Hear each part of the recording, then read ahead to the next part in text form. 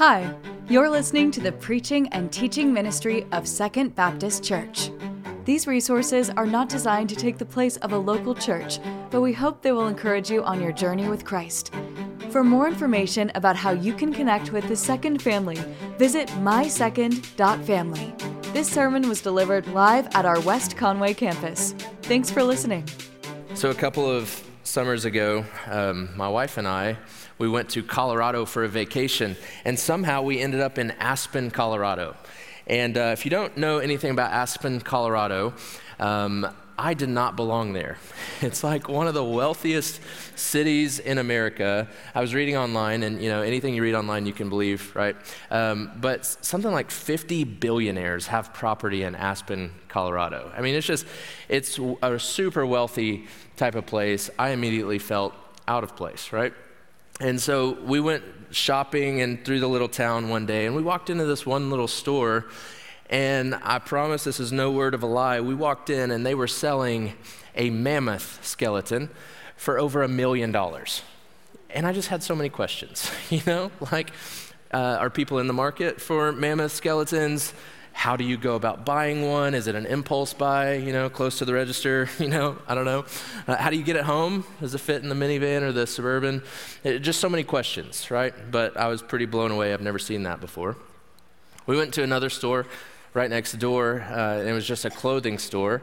That's all they had was clothes. And so we were looking around, and I found this T-shirt, just a T-shirt. And I liked the T-shirt. I didn't love the T-shirt.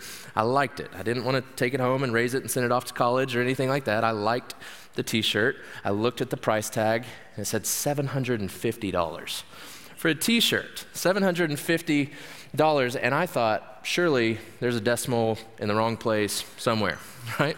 I shop at TJ Maxx and places like that. Anybody else with me? College students, I know you're with me on that. And so I was like, $7.50, I'm good to buy it for that, not a penny more, but $750. And so I called the lady who worked there. I was like, hey, can you help me understand what's going on with this T-shirt? And she's like, yeah, it is $750. In fact, that's a good price for this T-shirt. And she said it with a straight face and everything. And I was like, okay. And she started to explain to it. And what she did is she reached inside of the collar, grabbed the tag, and she pointed at the name that was on the tag and said, this is why it's so expensive. The name that's inside, that's where all the value comes from. And it just kind of hit me in that moment that this is a perfect illustration or a perfect picture of this very normal, very average looking T-shirt that just carried this enormous value simply because of the name that was on the collar, right? And so I know that today in our world that a lot of people struggle with seeing whether or not they have any kind of value, any kind of worth, any kind of dignity inside of them. And today, maybe what I want to show you very simply from this passage today is that you have value and worth simply because of whose name is on you. And if that's true for you, it's true for everyone around you. Right? That's what we'll see today. The past few weeks, we've been in this series in Genesis. We've looked at the story, the event of Noah and the flood for the last 2 weeks. The story runs from Genesis chapter 6 to Genesis chapter 9.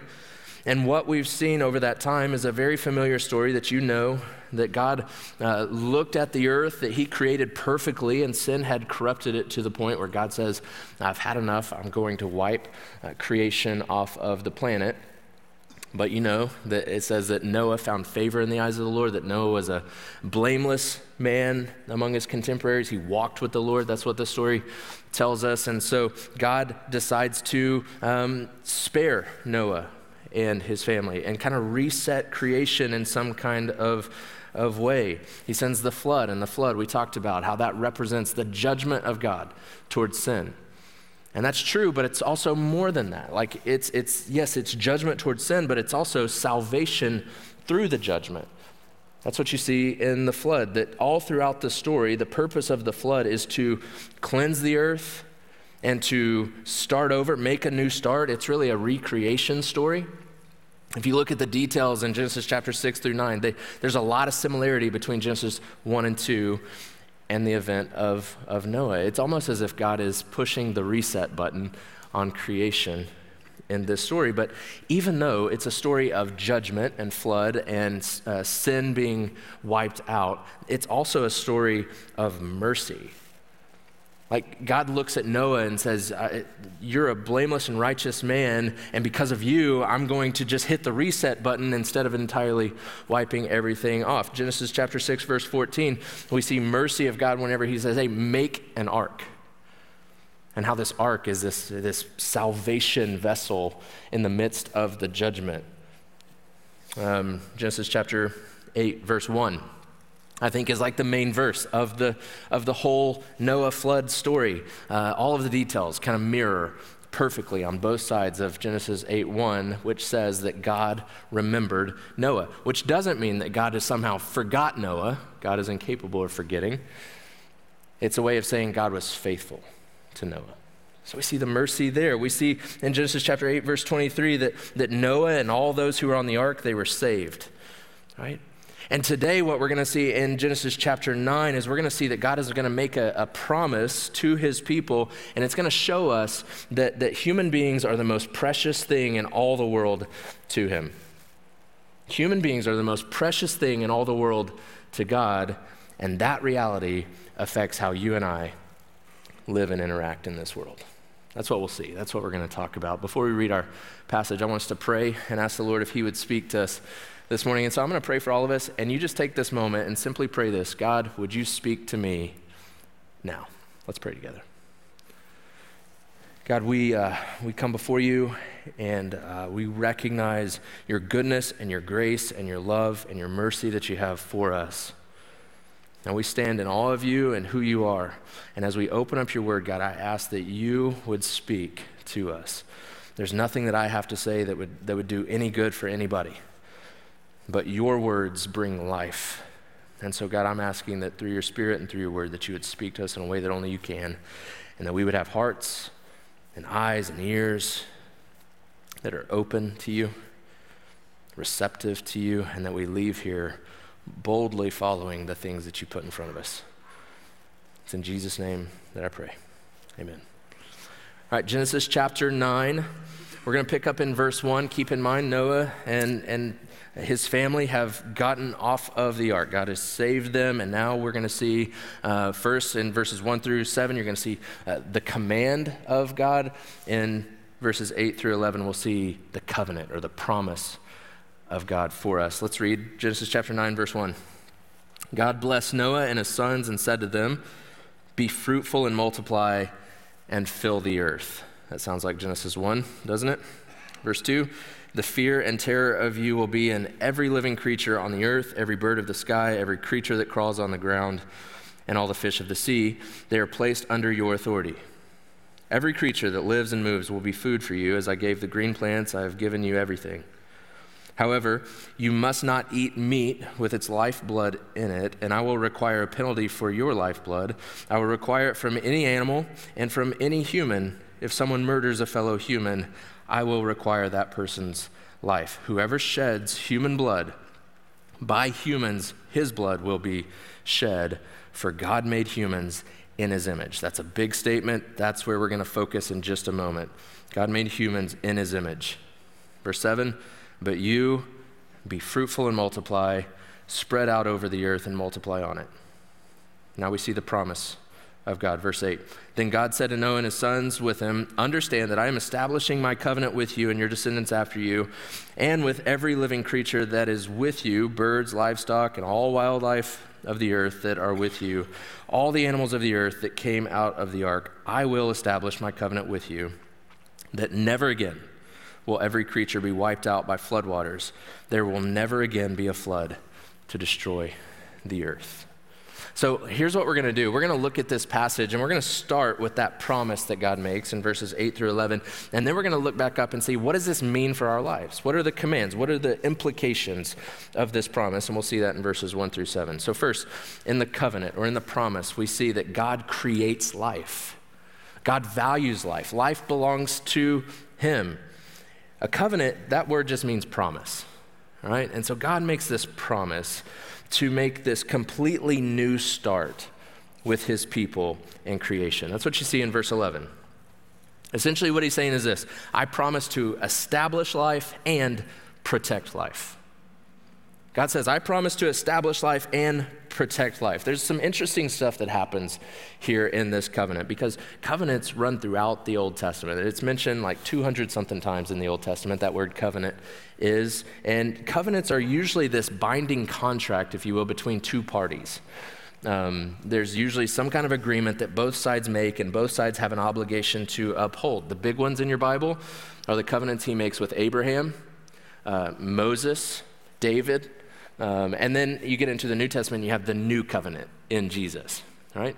And so there's usually this two-sided thing that's happening. They're also usually sealed with some kind of visual sign that serves as a reminder to both sides, both parties, of their obligation to uphold this promise or covenant, right? The covenant that he makes with Abraham is sealed with the sign of circumcision. The covenant that he makes with Moses is sealed with the sign or the visual reminder of the Sabbath. And then the new covenant in Jesus is sealed with the Lord's Supper, right? And so we have these reminders, we have these signs that's happening, but this covenant is different in this way. God is taking all the responsibility. This covenant is not two-sided. There's no conditions placed on man. It's what you would call an unconditional covenant. There's no conditions placed on man. Even the sign, the visual reminder that God places, is the sign of the rainbow that he places in the clouds, and he says, when I see it, I will remember the covenant. This covenant is all on him, right? Which again, it tells us that God creates life, he values life, and life belongs not even to us necessarily, but life belongs to him. And it tells us that this covenant, this promise to establish life and protect life, is in no way dependent upon our faithfulness. And that's a very good thing, right? Why? Well, because humans are still sinful.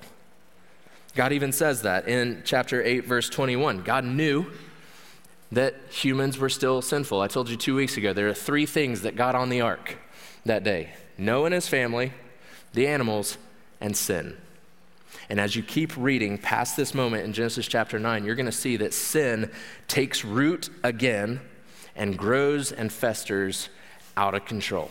Even just in the story we're going to look at next week, we're going to see kind of this pinnacle moment of sin has reached its apex again. And all throughout the Old Testament, that's what we see. And over again, we're pointed to the fact that sin reigns in every heart of every human being, and you and I are in great need of a Savior. That's what it shows us. And then you turn into the New Testament and you see Jesus steps into the picture for the very purpose of bringing new life. What you and I could never fully grasp on our own, this idea of perfected life, he came to bring it. He came to bring life. In fact, that's what he says in John chapter 10, verse 10. I have come so that you might have life, and not just a little bit, but life in abundance, or life to the full. See, our sin separates us from a holy God. You and I are sinners, and I know that you feel it, right? I don't even have to really illustrate that for you. Just turn on the news or look inside of your own heart. You know that we all deal with sin. So Jesus steps out of heaven. He steps into the brokenness of our world. He lives a perfect life that you and I can never live. He goes to a cross. They sacrifice him as the one-time sacrifice that your sin and my sin demands. They place him in a tomb because he's dead. 3 days later, he walks out of the tomb alive. He ascends into heaven, and he sits down at the right hand of the Father because Hebrews tells us the work is done, right? And so that's the good news of the gospel. And whenever you and I recognize our deep sinfulness and we recognize our need for a Savior, and we cry out to him and say, God, would you save me through the blood of Jesus? Would you save me? I'm yielding my life to you. You are given new life. That's what 2 Corinthians 5:17 says. If anyone is in Christ, he is what? A new creation. The old is gone and the new has come. Right? So this is the promise. This is the promise of God, that he establishes life and he protects life. What you see is life is a really big deal to God, ultimately seen through the cross of Jesus. And it's through those two things, this covenant with Noah and through the ultimate death of Jesus, God is saying, human beings are the most precious thing on earth to me. Human beings are the most precious thing on earth to me, and I've gone to great lengths to prove it. right? And so in response to that now, verses 1 through 7 gets very practical for us and tells us as his people, as followers of God, as New Testament believers who have placed our faith in the saving work of Jesus Christ, you and I have a responsibility to protect and steward life. Why? Because life is so sacred to God. It's sacred to him.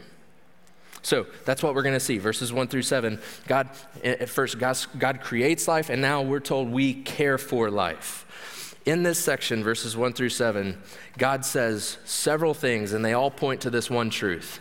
Human life is sacred above anything and everything else on earth. Human life is sacred. In fact, God says it's so sacred in verse 5 that anyone or anything that harms human life will be held accountable. Like, that's heavy, isn't it? That's pretty deep. Anybody or anything that harms human life is going to be held accountable, verse 5 says. Why would he say that? It all hinges on this one huge statement in verse 6, and it's this: because God made humans in his image. God made humans in his image. What does that mean, right? It's an obvious tie to Genesis chapter 1, where God says, let us make man in our image. What that means is every single human is made in the image of God. Let me first tell you what it doesn't mean. The image of God does not mean that you and I just look like God. It also doesn't mean that maybe God's characteristics or his attributes have been placed inside of you, like his humor or his creativity or his emotion or his intelligence. And I think maybe that's certainly part of what it means to be made in the image of God, but that's not the fullness of what it means. What it means to be made in the image of God is that God's divine glory rests on every single human being. God has put his stamp on us. Or you might say, God has sewn his name into your collar, right? He's put a stamp on you.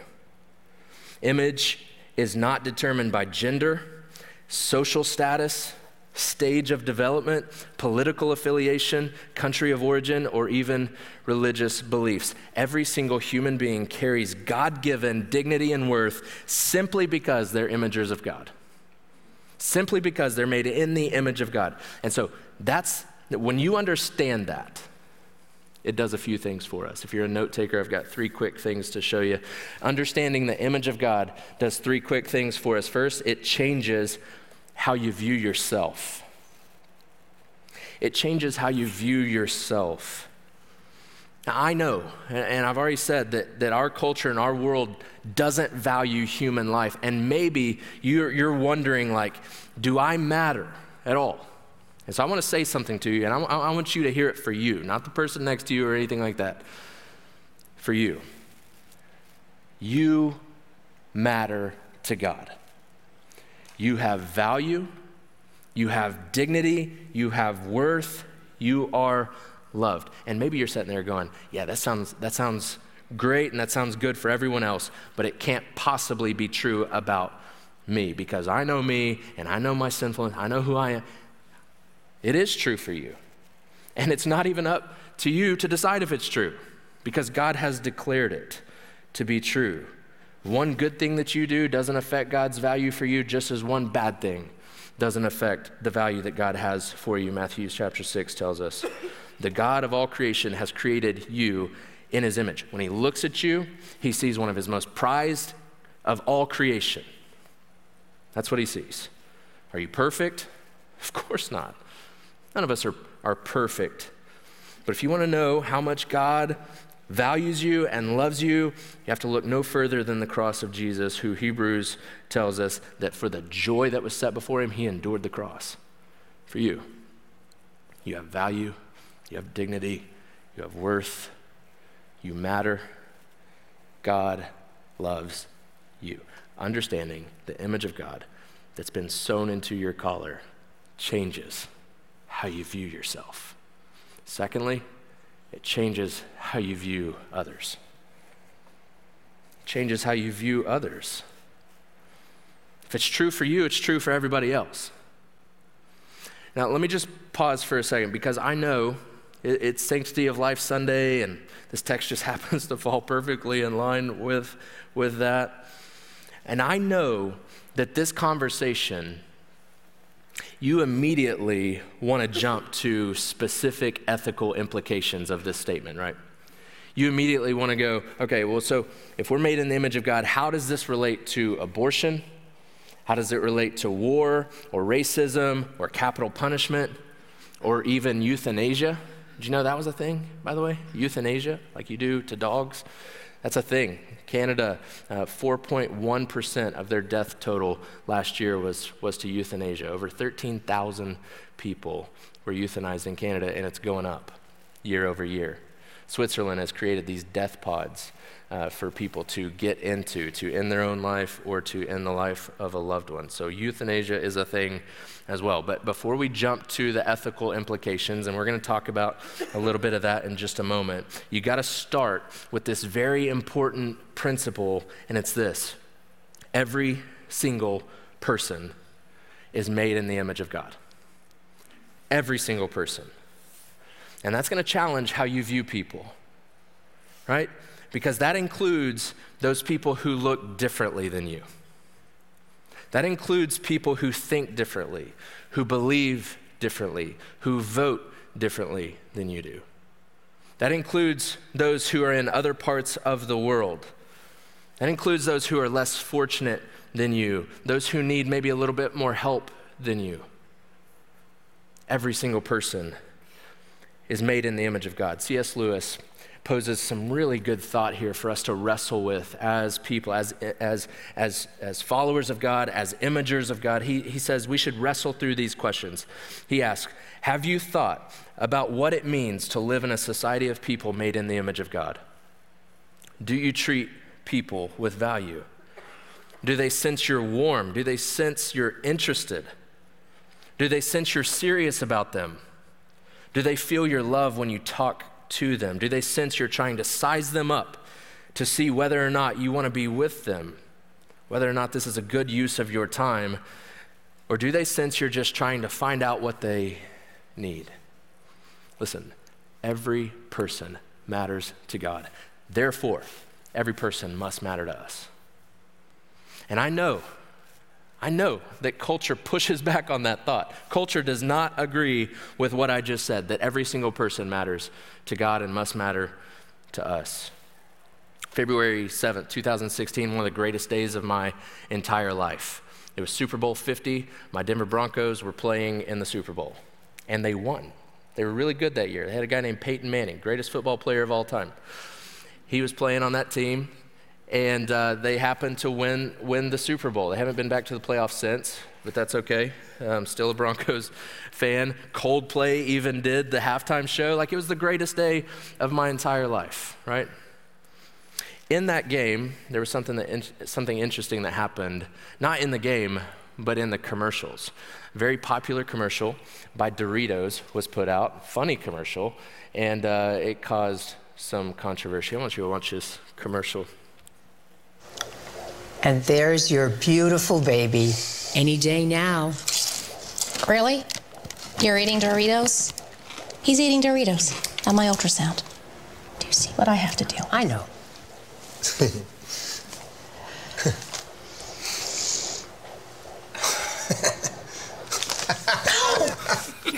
Give me that.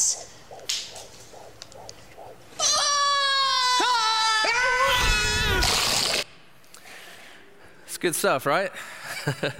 Anybody want some Doritos now? Yeah. So that commercial caused some controversy. Right after the commercial went out, this group, NARAL, they're a national abortion rights lobby group. They said hashtag not buying it. The Doritos ad using hashtag anti-choice tactic of humanizing fetuses.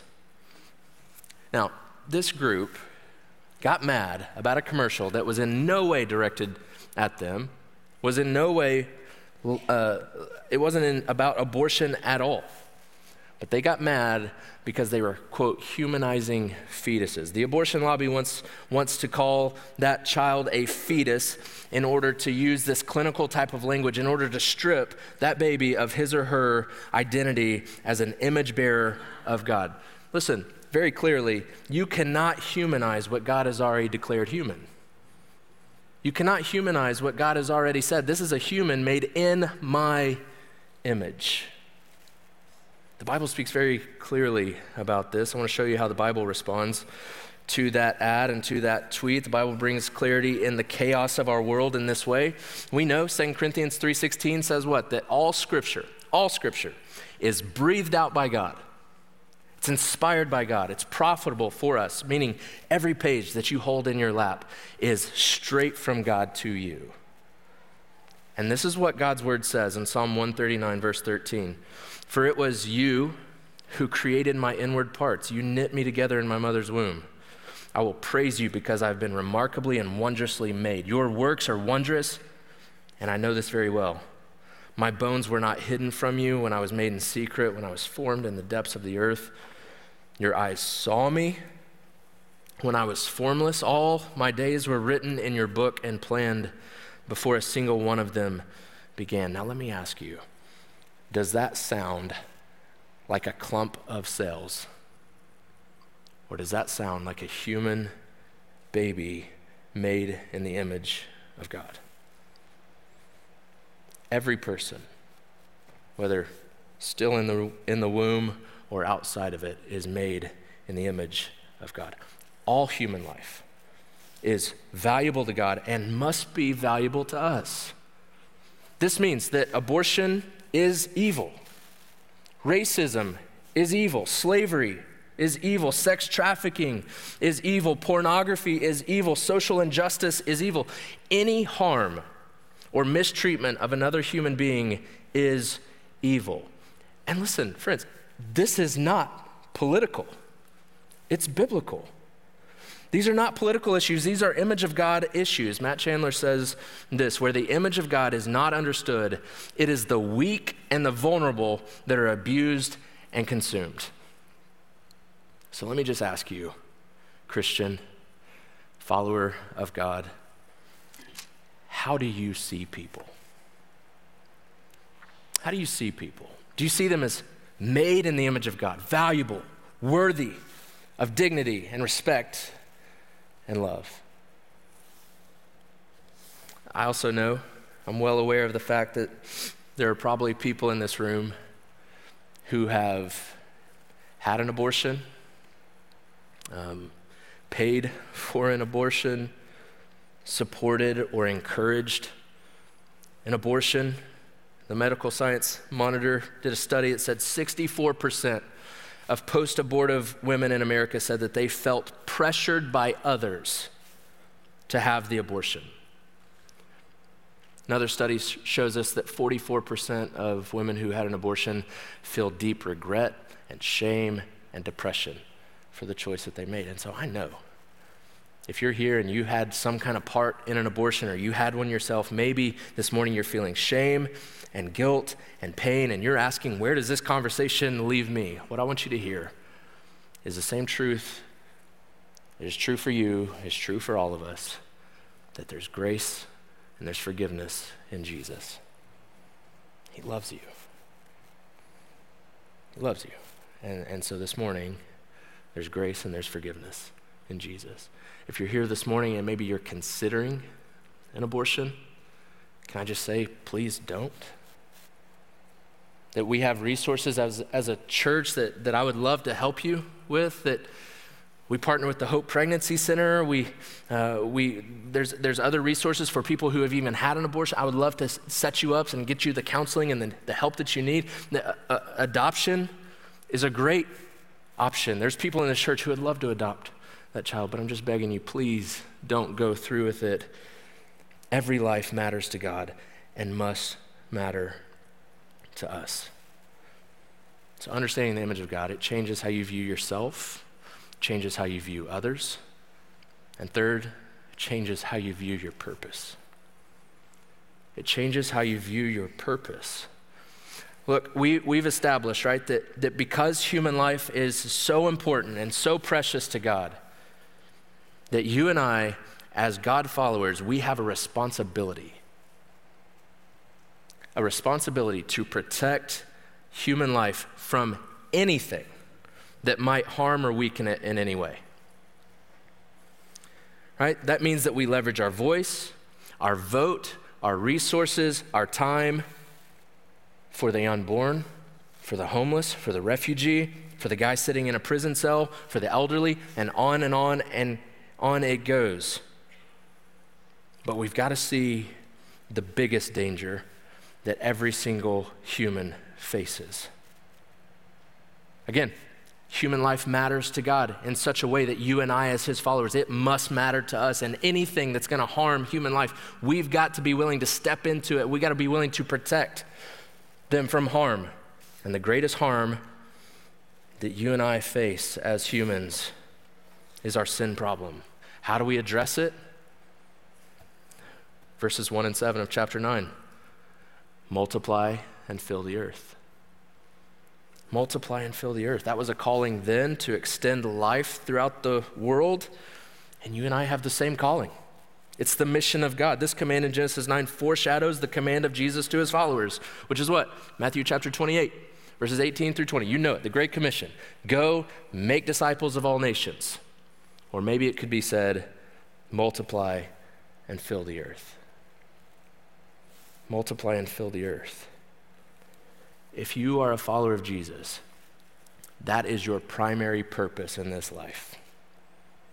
Your primary purpose is not to find a spouse or find the right job or live in the right place and be happy and make money and all. That's not your primary purpose. Your primary purpose is to live on mission for Jesus, multiplying and filling the earth. Why? Because human life is in great danger. Human life is in great danger. Sin has distorted the image of God that's in every single person. That mirror that we are that reflects the glory of God has been shattered and broken in some kind of way, and that is going to lead to judgment that's coming one day. Anyone who is caught still in their sin is going to be judged for it. Yes, God says he's never going to flood the earth again, but there is a day where judgment is going to come in the form of fire, Revelation tells us. And you and I have a responsibility to share the good news of Jesus, the one who is the perfect image of God, the one who comes to conform us to his perfect image. We have a responsibility to share the good news that Jesus saves and he protects. He protects. So if I could just summarize everything very simply, I would say this. You have value and worth simply because of whose name is sewn into your collar, and so does everyone else around you. And that fact changes how you and I live. Thank you for listening to the preaching and teaching ministry of Second Baptist. We hope that we will see you in person this next Sunday. To find more information about service times, location, and ministry offerings, visit mysecond.family. Thank you for listening.